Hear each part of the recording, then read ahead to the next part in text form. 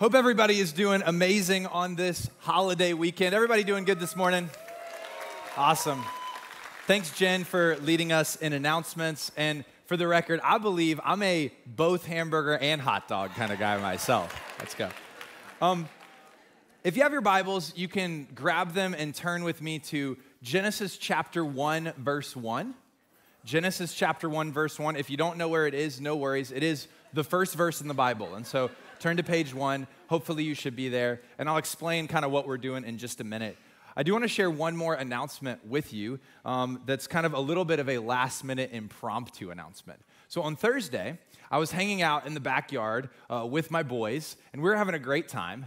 And I had a thought. I was thinking about the 4th of July, and I was thinking about our church family, and I was like, it'd be really cool if I could invite like the whole church over to my backyard for a 4th of July cookout, okay? I'm sorry, we can't do that though, unfortunately. But I called some of the pastors, and I was like, can we do something for the 4th of July? Like, we hadn't planned anything. It was kind of a day off or whatever, and so we all decided we're doing a 4th of July cookout, an impromptu 4th of July cookout. You guys excited about that? Let's go. So here's the details of it. It's going to be over in the Calvary Melbourne Pavilion. Please don't come to my backyard. And it will be from 10:30 a.m. to 1 p.m. We're going to have some hot dogs, not hamburgers, sorry. And we are also going to have some water bounce houses for all the kiddos. And so I don't even think it's on the website. Like I said, we're just like, usually we try to do things like we plan them really well. We have a graphic. We do them with a lot of excellence. This is just very last minute. But I was like, there's a lot of new people at our church. I'd love to hang out with some people. And so if there's anyone who would love to join us, we'd love to see you out there on the 4th from 10:30 to 1 p.m. Sound good? Awesome. Okay, cool. So what are we doing today? We're going to take a pause for 1 week from the book of Ephesians. We have been in this series in the book of Ephesians, and because it's a holiday weekend, we're going to do something a little bit special. But I do want to highlight and let you know that over the next 3 weeks, it's going to be a really, really special time as we study through the book of Ephesians. Paul in the Ephesians is going to talk about some of the really important relationships that we have in our lives. He's going to talk about husbands and wives. He's going to be talking about parents and children. And he's also going to be talking about our workplace, the office, kind of our purpose. And so over the next 3 weeks, even though we're going to stay in Ephesians, we're going to do a little mini-series on those 3 areas. We're going to have some special guest speakers coming to share, or maybe not, we're going to have some special speakers coming to share. And so it's going to be a really special time, and I want you to really look forward to the next 3 weeks. But today, we're going to do something different. Normally, we spend time studying through books of the Bible, and we look at different sections of Scripture within that book. But today, we are not going to do one section of Scripture. We're not going to do one book of the Bible. Today, we are going to study the entire Bible. Yes, we're going to do it from Genesis to Revelation. Now, I know immediately some of you guys are worried because you're thinking, I've seen how long it takes for you to do 12 verses. I'm worried how long it's going to take you to do the whole Bible. And I will tell you off the bat that I have finished on time every single service so far. And so maybe right now you're hoping that I'll close in prayer or open in prayer so that you can sneak out. No worries. We'll be okay. We'll finish on time. But I want to take a moment and kind of share why we're doing this. And so kind of to open, I want to ask, are there any Star Wars fans in here? Any fans of Star Wars? Who has seen Star Wars? Raise your hands if you've seen Star Wars. Okay, most of us. Okay. Let's say you've heard about Star Wars. You're excited because there's all of this hype around it. And you're like, you know what? I'm going to watch Star Wars. And so what you do is you do what oftentimes we do with the Bible, and you pick a random place to start. And so you decide, I'm going to watch one scene from The Empire Strikes Back. And so you just kind of randomly turn and you find this scene. It's a little spicy, beware. As Princess Leia is kissing Luke Skywalker, there's Chewie and then Han's in the background there. And so you check that scene out and you're like, okay, kissing scene in a movie, familiar with it, heard about it. Okay, let's take that down. This is church, guys, for heaven's sakes. And so then you decide to skip to the next scene, and you go to Return of the Jedi. And in Return of the Jedi, you happen to go to the scene where Princess Leia, and if you don't know Star Wars, she's the one who was just kissing the guy. She explains that the guy she was kissing, Luke, is actually her brother. And you can see Han Solo's reaction here in this moment. Now, if those were the only two scenes that you had witnessed, you would think this is a really, really strange movie. I don't understand why everyone's so excited about it. But oftentimes we do the same thing with our Bibles. And maybe a lot of people, when they experience their Bibles, they come with expectation that maybe the Bible is like sort of a love letter from God, or the Bible is this ancient history textbook. But oftentimes when people start reading, it doesn't take too long until we get to some spots that are a little bit strange or a little bit surprising or interesting.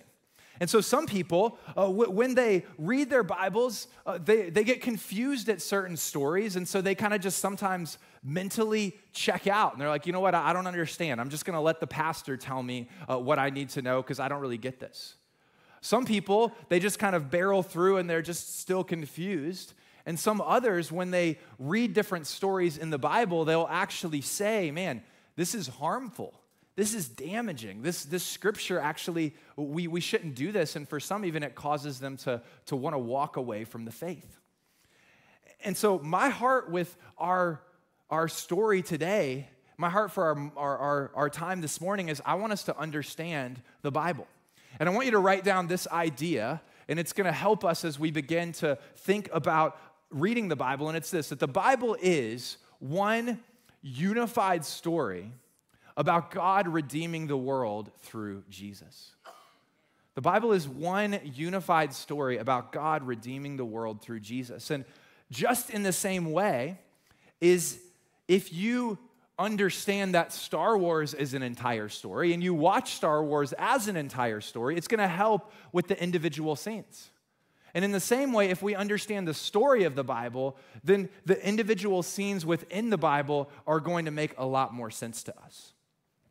And so when we think about Scripture, this is actually a library. It is 66 books, 40 authors, written over 1,500 years, written in 3 languages, written on 3 continents. But throughout it all, it is a unified story that God has assembled together. And for us as a church, we are a church that loves the Bible. Amen? We love to teach the Bible. We love in our small groups to talk about the Bible. Man, it's our heart as a church that everyone at our church would have time where they spend time with Jesus on their own reading the Bible. But listen, the more confident you are in the story of the Bible, the more confident you're going to be to approach the Bible and read the Bible and ultimately to connect with Jesus through the Bible. And so here's the plan for today. We're going through the whole Bible, and if the Bible is a story, a true story, then we're going to divide it up into 6 different scenes. And we're going to walk through these scenes. In each scene, we're going to just study 1 or 2 verses, talk about some of the main points of it, and then we're going to learn one application point from each scene. Does that sound good? Okay, so let's dive in. We're going to look at scene 1, and scene 1 is called creation. And it's found in Genesis chapter 1 and Genesis chapter 2. Now, by the way, you see the title up there. The title for today is The Story of Everything. The Bible is one unified story, and it is the story of God working his story of redemption throughout history. The first scene in the story is creation. Now, when I grew up, when I went to college, I was a video production major, and I studied film. And one of the things that I discovered and that they taught me when I was a film major was that every single movie that you watch, every documentary that you see actually has some common components. One of them is that there is a hero in the story. And then the other is that there is a villain or a bad guy or conflict that tries to fight with the hero. And so right now at the beginning of the story, we're going to discover the hero of our story. And I ask you to turn to Genesis chapter 1, verse 1. I'm also going to put it on the screen. Every verse will be on the screen today. And Genesis 1:1, the first verse in the Bible says this: "In the beginning, God created the heavens and the earth." And so we are introduced to the hero of our story. And the hero is not you. The hero is not me. The hero is God. And the first thing that God does is he creates everything.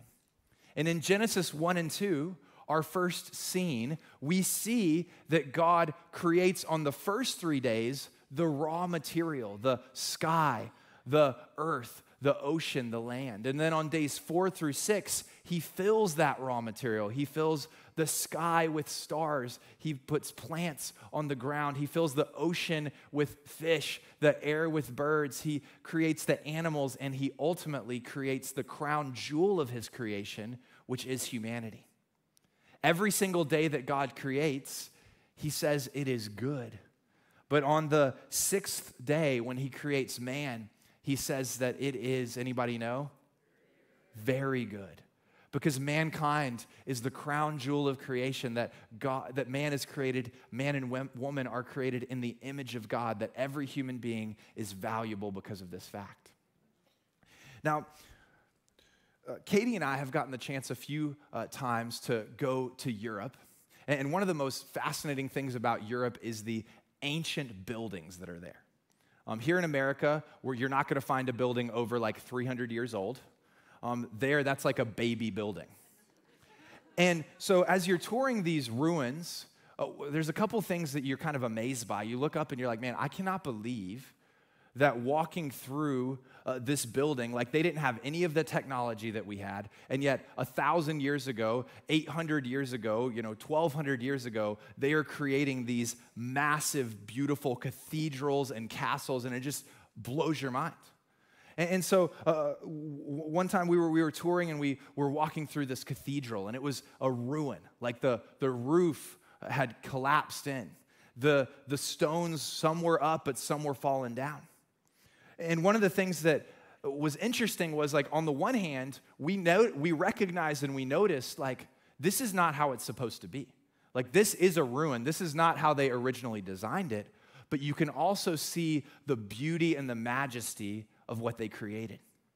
Now, when you and I are reading Genesis 1 and 2, it's kind of like that.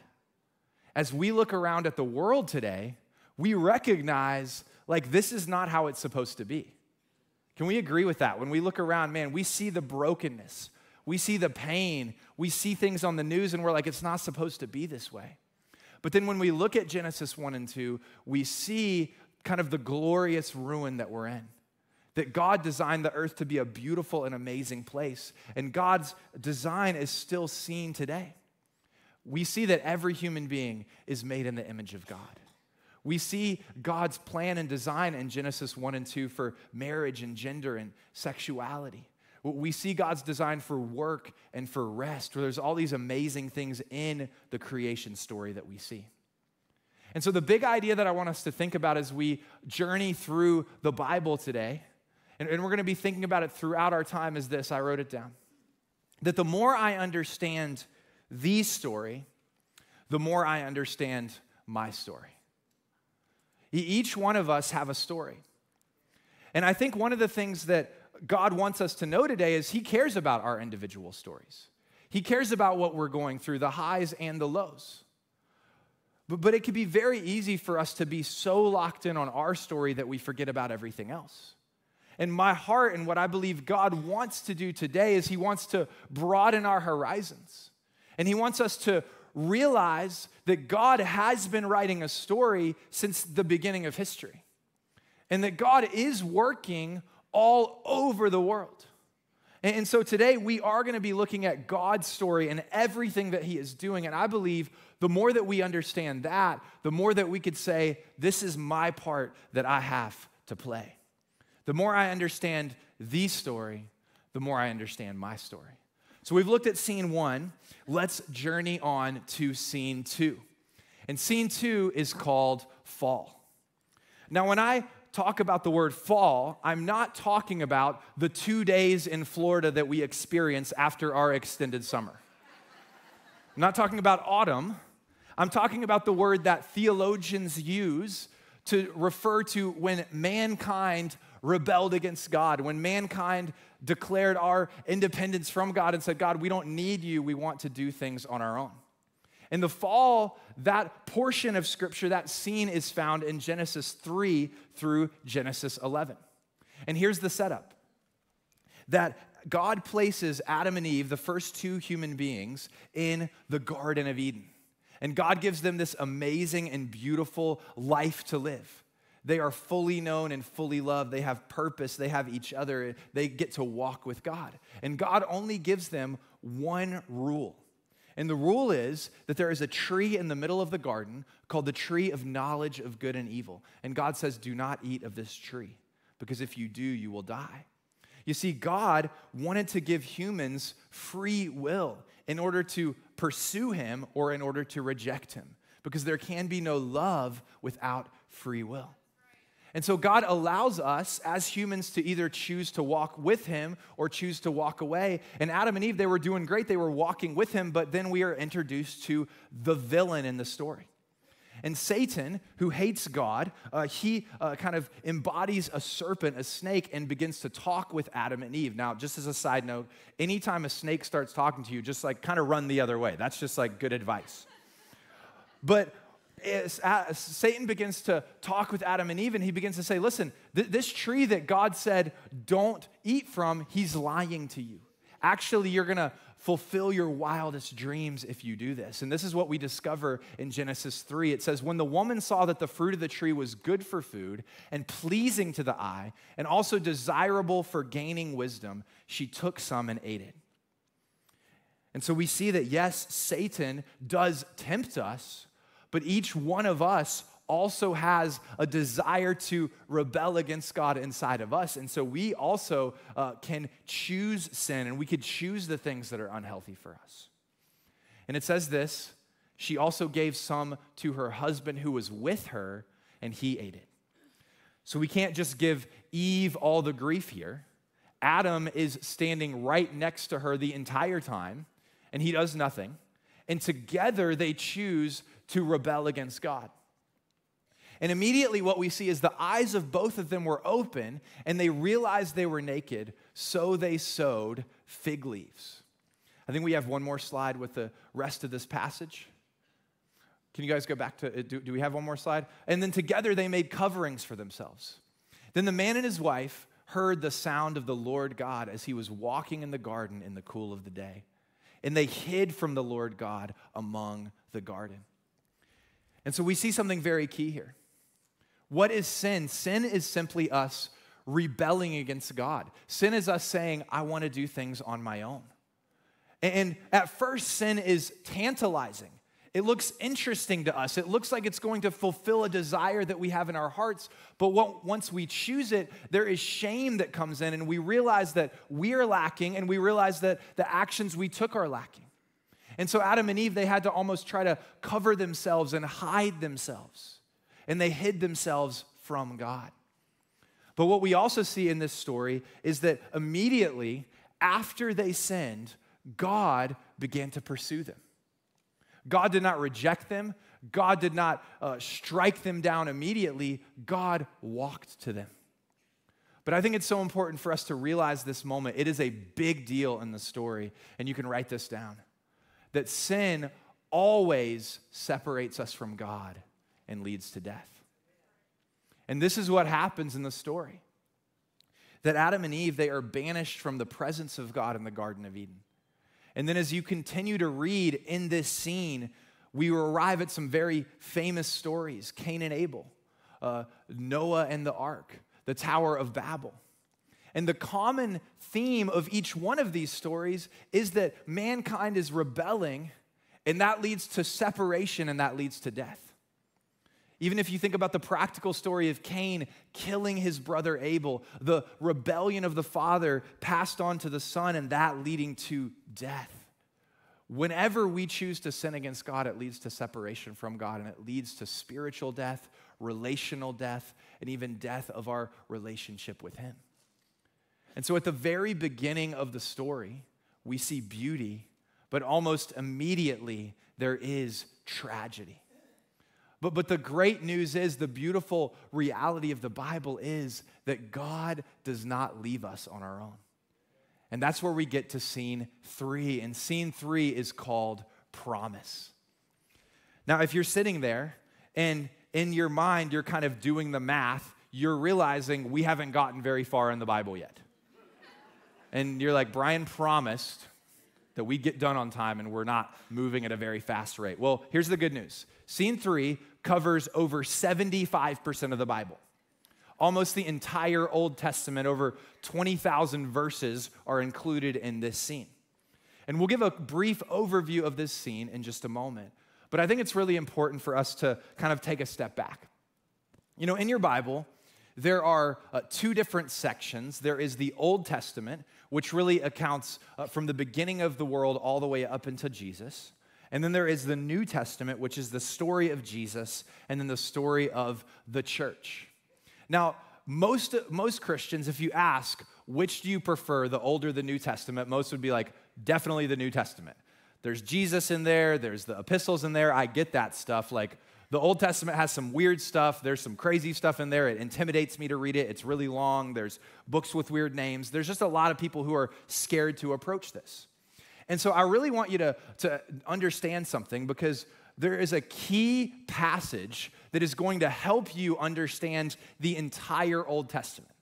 In fact, anytime you're reading the Old Testament and you get tripped up, you can go back to this passage and you can say, this passage is the foundation that everything else in the Old Testament is built on. And this passage is Genesis 12, 1 through 3. And so actually, even if you're in Genesis 1, you can turn just a few chapters to Genesis 12. You could even star it or write, like, this is a key foundational passage, and I'm going to put it on the screen. It says this in Genesis 12, 1 through 3. The Lord had said to Abram, that's also Abraham, go from your country and your people and your father's household to the land that I will show you. And this is what God promises to Abraham. He says, I will make you into a great nation, and I will bless you. I will make your name great, and you will be a blessing. And he says, I will bless those who bless you, and whoever curses you, I will curse. And all the peoples on the earth will be blessed through you. So what's happening here? Well, remember, mankind has rebelled against God. Separation from God, death. This is a really, really bad scene. But God has decided that he's going to step in and he's going to rescue humanity. But the question is, how does God do it? And he actually does it in a way that we wouldn't expect. He doesn't come down as a king. He doesn't come down and start a political movement. He doesn't come down and build an office building with the sole purpose of saving humanity. What he does is he starts with one man and ultimately one family. And God goes to Abraham and he says this. He says, I'm going to make 3 promises to you. We just read the 3 promises, but here they are. I'm going to give you a great land.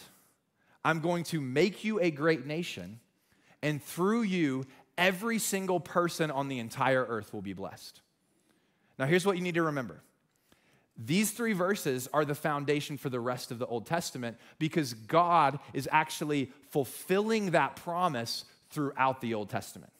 So anytime you read and you're like, why is this happening? It's God fulfilling that promise throughout the Old Testament. And I'm going to show you right now, we're going to do a very quick 2-minute recap of the whole Old Testament. Stay with me, get locked in, put on your helmet, whatever you need to do. Here we go.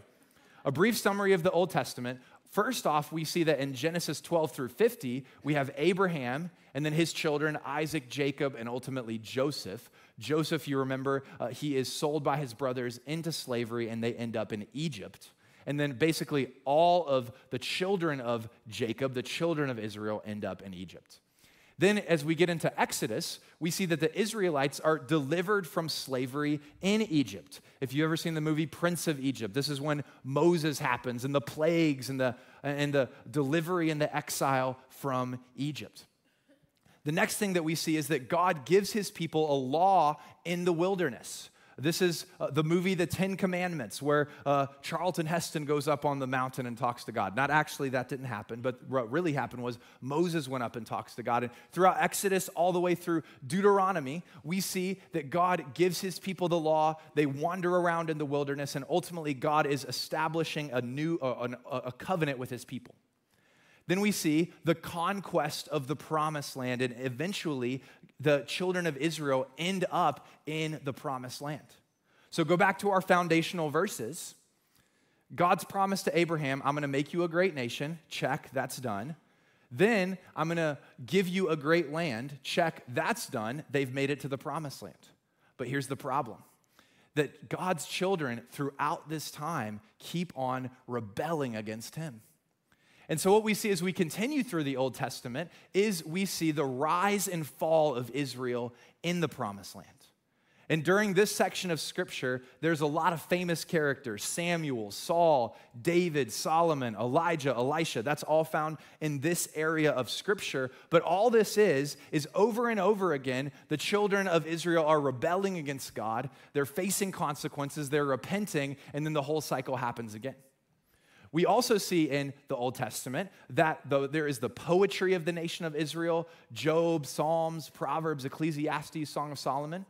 We see the prophets of the nation of Israel. These are the men and women that God raised up to preach messages of warning and encouragement. And then lastly, we see the exile. Because the children of Israel were rebellious, they had to leave the Promised Land, but then God in his grace allowed them to return to the Promised Land. So there you go. The whole Old Testament in 2-ish minutes, okay? But remember, all of that is built on this foundation. God is made a promise to Abraham: great nation, great land, and ultimately, through you, every nation in the world is going to be blessed. But there's a problem. We get to the end of the Old Testament, and one of the promises that God made is not fulfilled. Because Israel was so rebellious, not every nation on the earth was blessed through them. And so it seems like God has not fulfilled one of his promises, and we're going to have to wait until scene 4 for that to happen. But what we do see is this is a very key point. You can write it down. That we love to rebel and run away, but God loves to run after and to rescue us. Throughout the Old Testament, if there is one theme that is prevalent, it's that over and over again, it's like Groundhog Day. The same thing happens every day, over and over again. The people are rebelling against God, but God loves them and he pursues them, and his grace and faithfulness and mercy are so mind-blowing. He's so patient with them, and he brings them back.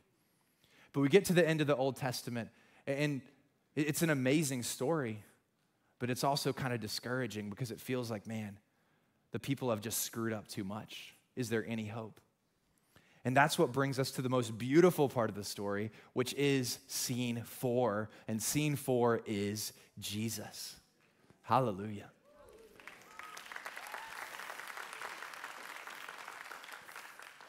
Now, there's an interesting story that I want to kind of tell you to recap Jesus' life. After Jesus died and after he rose again, he began to meet with some of the different disciples. And by the way, the disciples were very confused about what happened. If you ever felt confused about the Bible, you're not alone. Even Jesus' own disciples oftentimes were like, what is going on? And Jesus, he begins to explain the Old Testament to his disciples, and he says something really interesting to them in Luke chapter 24. It's on the screen. Jesus says, beginning with Moses and all the prophets, that's the whole Old Testament, we just talked about it, he interpreted to them in all the scriptures the things concerning himself. So Jesus, what he says is, throughout the Old Testament is actually pointing to me. And if we had time, I could show you all the different ways in the Old Testament that God promised to send the people a Savior. God promised to send Jesus, and Jesus was ultimately going to be the Savior not only of Israel, but also of the whole world. You see, through Abraham, through David comes Jesus, and through Jesus, all the world is blessed. And so that promise that God made to Abraham that through you, every nation on the earth will be blessed, that finds its ultimate fulfillment through Jesus. And that right now, we're actually living in the fulfillment of that promise. As right now, here in Florida, in the ends of the earth, our nation is blessed through Jesus. That all over the world, today, on Sunday, churches are meeting, the gospel is being preached, and people are being blessed through Jesus Christ. Very quickly, I want to talk about 3 important elements of Matthew through John, which is the scene about Jesus. The first one is this: 3 significant elements of Jesus' life. First off, Jesus shows us God. We read throughout the Bible that if you want to know who God is, you simply look at the life of Jesus. The second thing that we see is that Jesus shows us what his kingdom will be like. If you've ever been reading the Gospels and you wonder, why is Jesus teaching so much? Why is Jesus training his disciples? Why is Jesus doing all these miracles, casting out these demons, raising people from the dead? What he's doing is he's demonstrating this is what his kingdom will look like. A kingdom of healing, a kingdom of freedom, a kingdom where he is Lord, a kingdom of new life. But then finally, the most important thing that Jesus does is Jesus dies and rises again so that we can have new life with God. Now, I want you to think about this.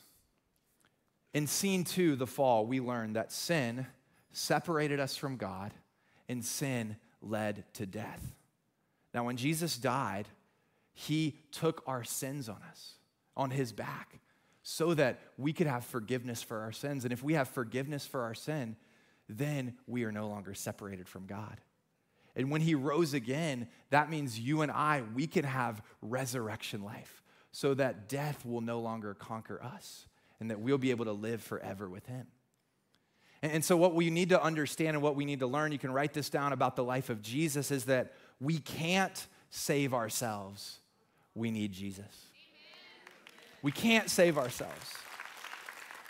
And the Old Testament is full of characters who they were good, they had great attributes, but ultimately they could not be the savior of their people. And in the same way, you and I, we can't save ourselves. There are so many people who say, before I get to God, I need to stack up enough good deeds. Before I get to God, I need to clean up my life. And the reality is there's no one in our lives that has the power to change and transform us. Only Jesus can do that. We must turn to him. Let's look at scene 5 as we move quickly. In scene 5, it is mission. And by the way, if you're wondering, this is where we are at this present moment in history. We are living in scene 5. We're living in mission. But in the Bible, that's found through Acts, through Jude. Right at the beginning of, or the end of Jesus' life, before he went back to heaven to be with his Father, he gathered his disciples and he said, I'm sending you out. You have a purpose now. He says, I'm giving you my Holy Spirit to empower you, and I'm sending you on a mission to tell everybody the story of everything. He says, go and make disciples. Tell them we can't save ourselves. Tell them our sin is separated from God, and tell them that Jesus loves you and he wants to save you. And so I have a question for you as we think about mission.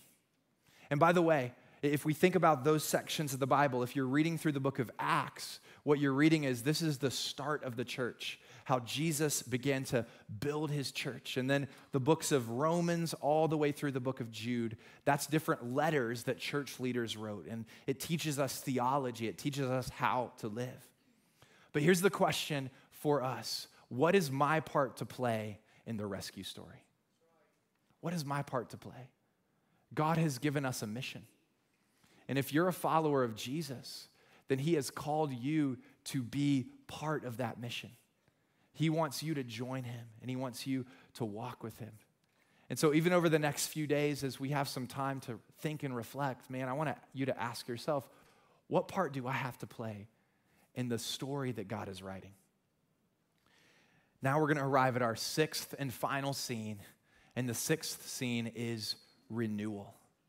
Renewal.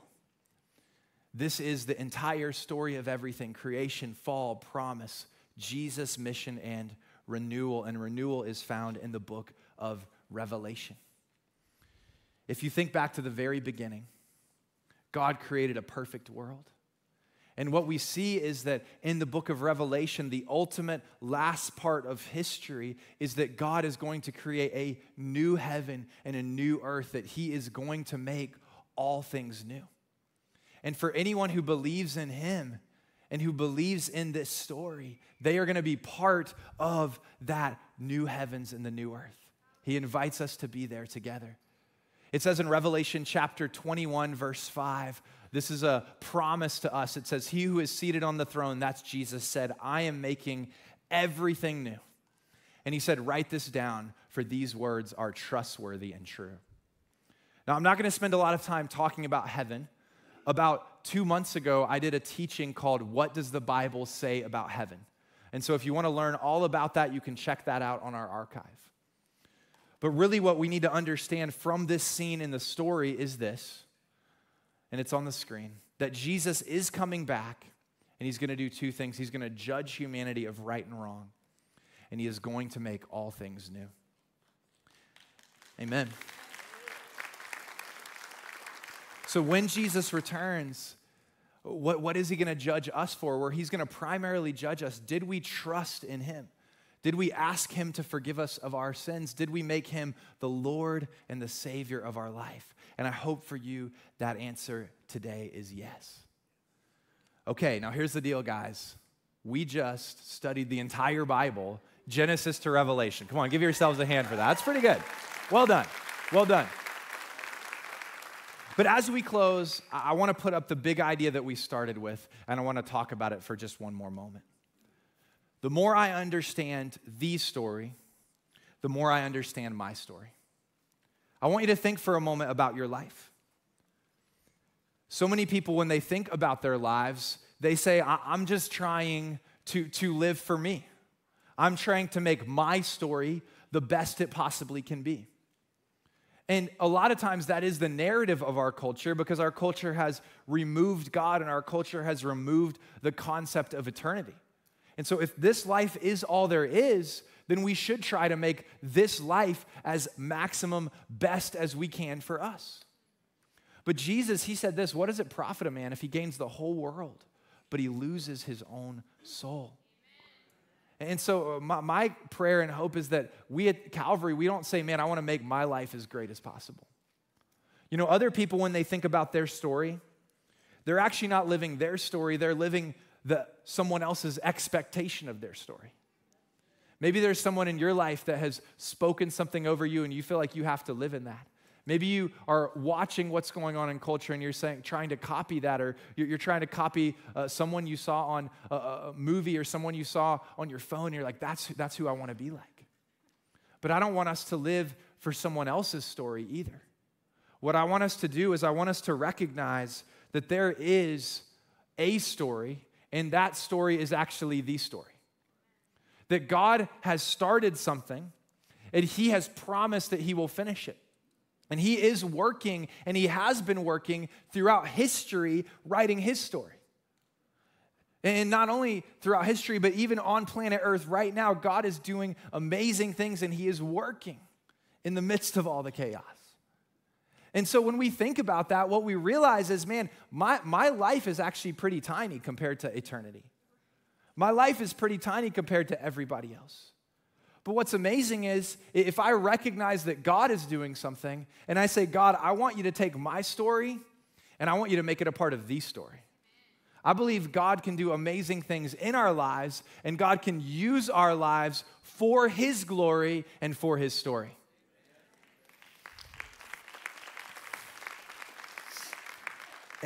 And so what does that look like for us? Well, for some of us, practically, that may look like I just need to get to know my Bible more. And now that you know the overview, maybe you can have more confidence to read your Bible. For some of us, maybe that means I want to discover more about how God has wired me and how God's purpose is for me and how God wants to use me. And maybe for you, you need to join our shape class and say, how has God wired me? But maybe for some of us in here, you would say that right now, I actually don't even have a relationship with God. But maybe for the first time today, you understood what God is doing in the story of the Bible, the story of Jesus, and you say, I want to become a Christian. Or maybe you've walked away from God.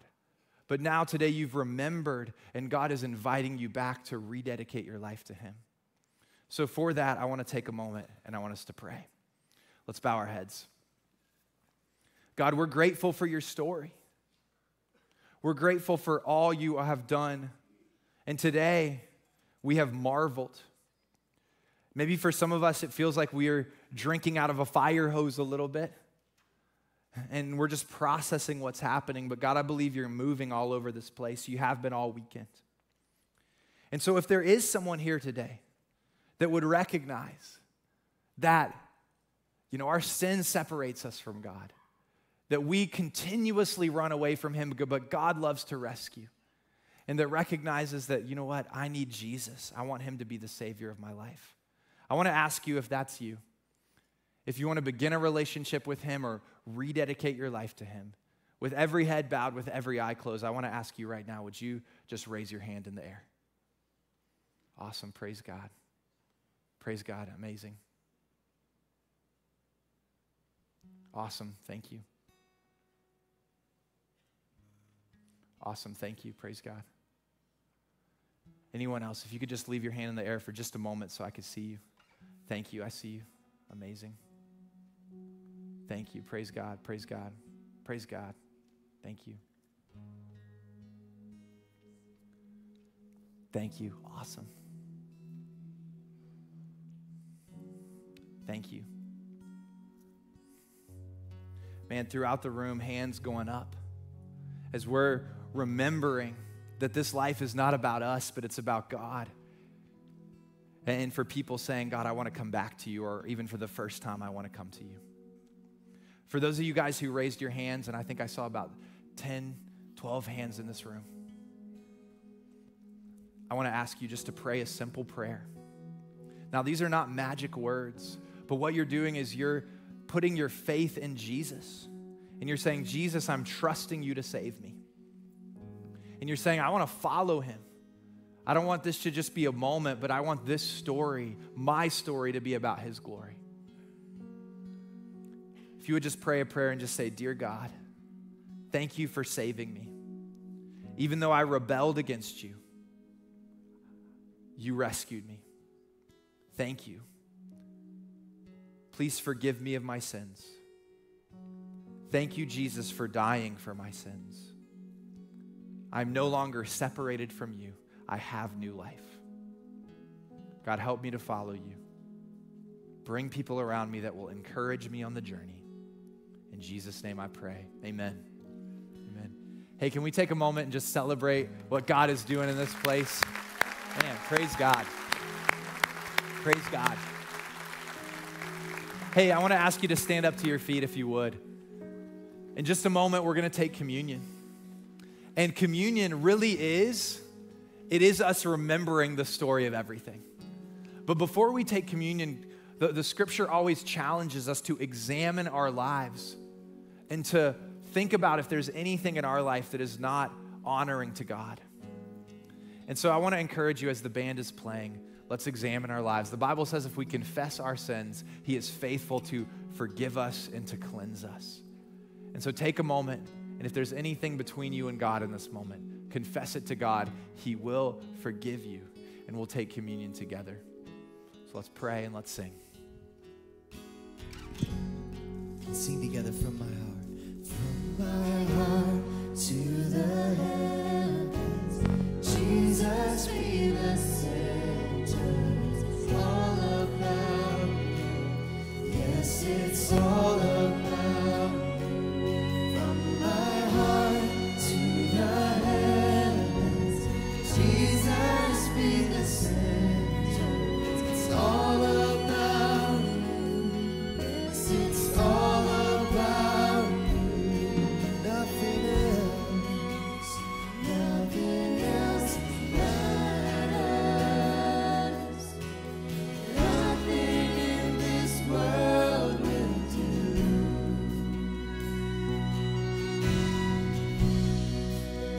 Jesus, you're the center.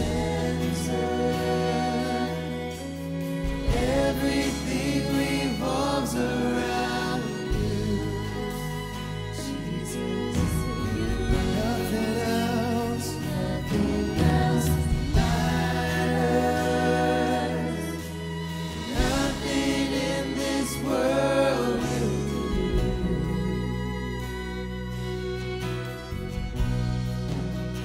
Jesus, you're the center. Everything revolves around you. Jesus, you. Yes, nothing else matters. Sing it to him. Oh, nothing in this world will do.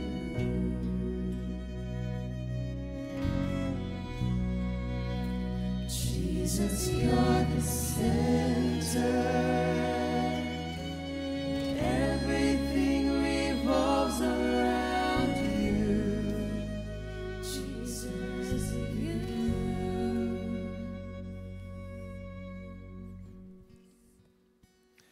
So as you walked in, you were given a communion cup. And I want to let you know, if you're not yet a follower of Jesus, we're so glad you're here and we welcome you to be here. But this moment is not for you, so I just encourage you to let this pass by. But for all of us who are followers of Jesus, even if you today raised your hand and said, I wanted to follow Jesus, you're welcome to take this. So let's take the bread first.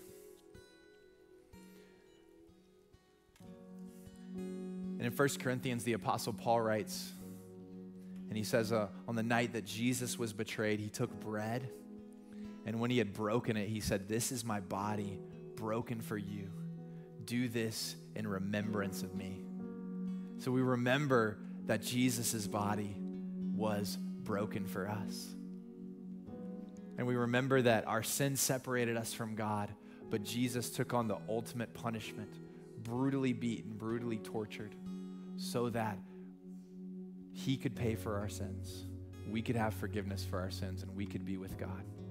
Jesus, we thank you for your body broken for us. God, we thank you that your love is a pursuing love, a faithful love, a fierce love. And we remember your heart and your love for us as we take the bread together. Let's take it.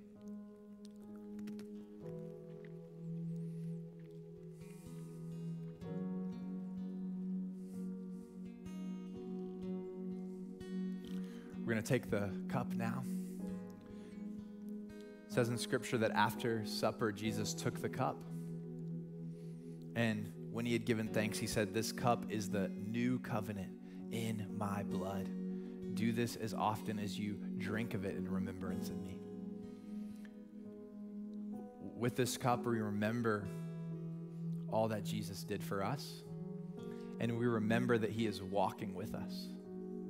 For some of us, maybe even in this room right now, you're thinking about your failures. You're thinking about things that you've done that would be displeasing to God. And what the cup represents is that Jesus' blood makes us white as snow. It cleanses us. And it represents for us the commitment God has to us, that he is more committed to us than we are to him, that he is going to walk with us every step of the day and every step of the way. So God, we thank you for that commitment.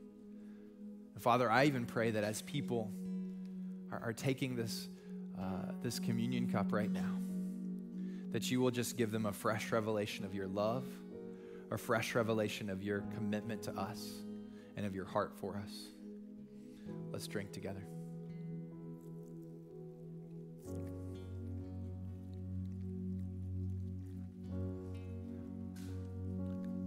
Scripture says, as often as we eat the bread and we drink the cup, we proclaim the Lord's death until his coming. So we remember the story of everything. We remember what God did, and we remember what God is going to do, and we remember that right now he's walking with us. Hallelujah. Amen.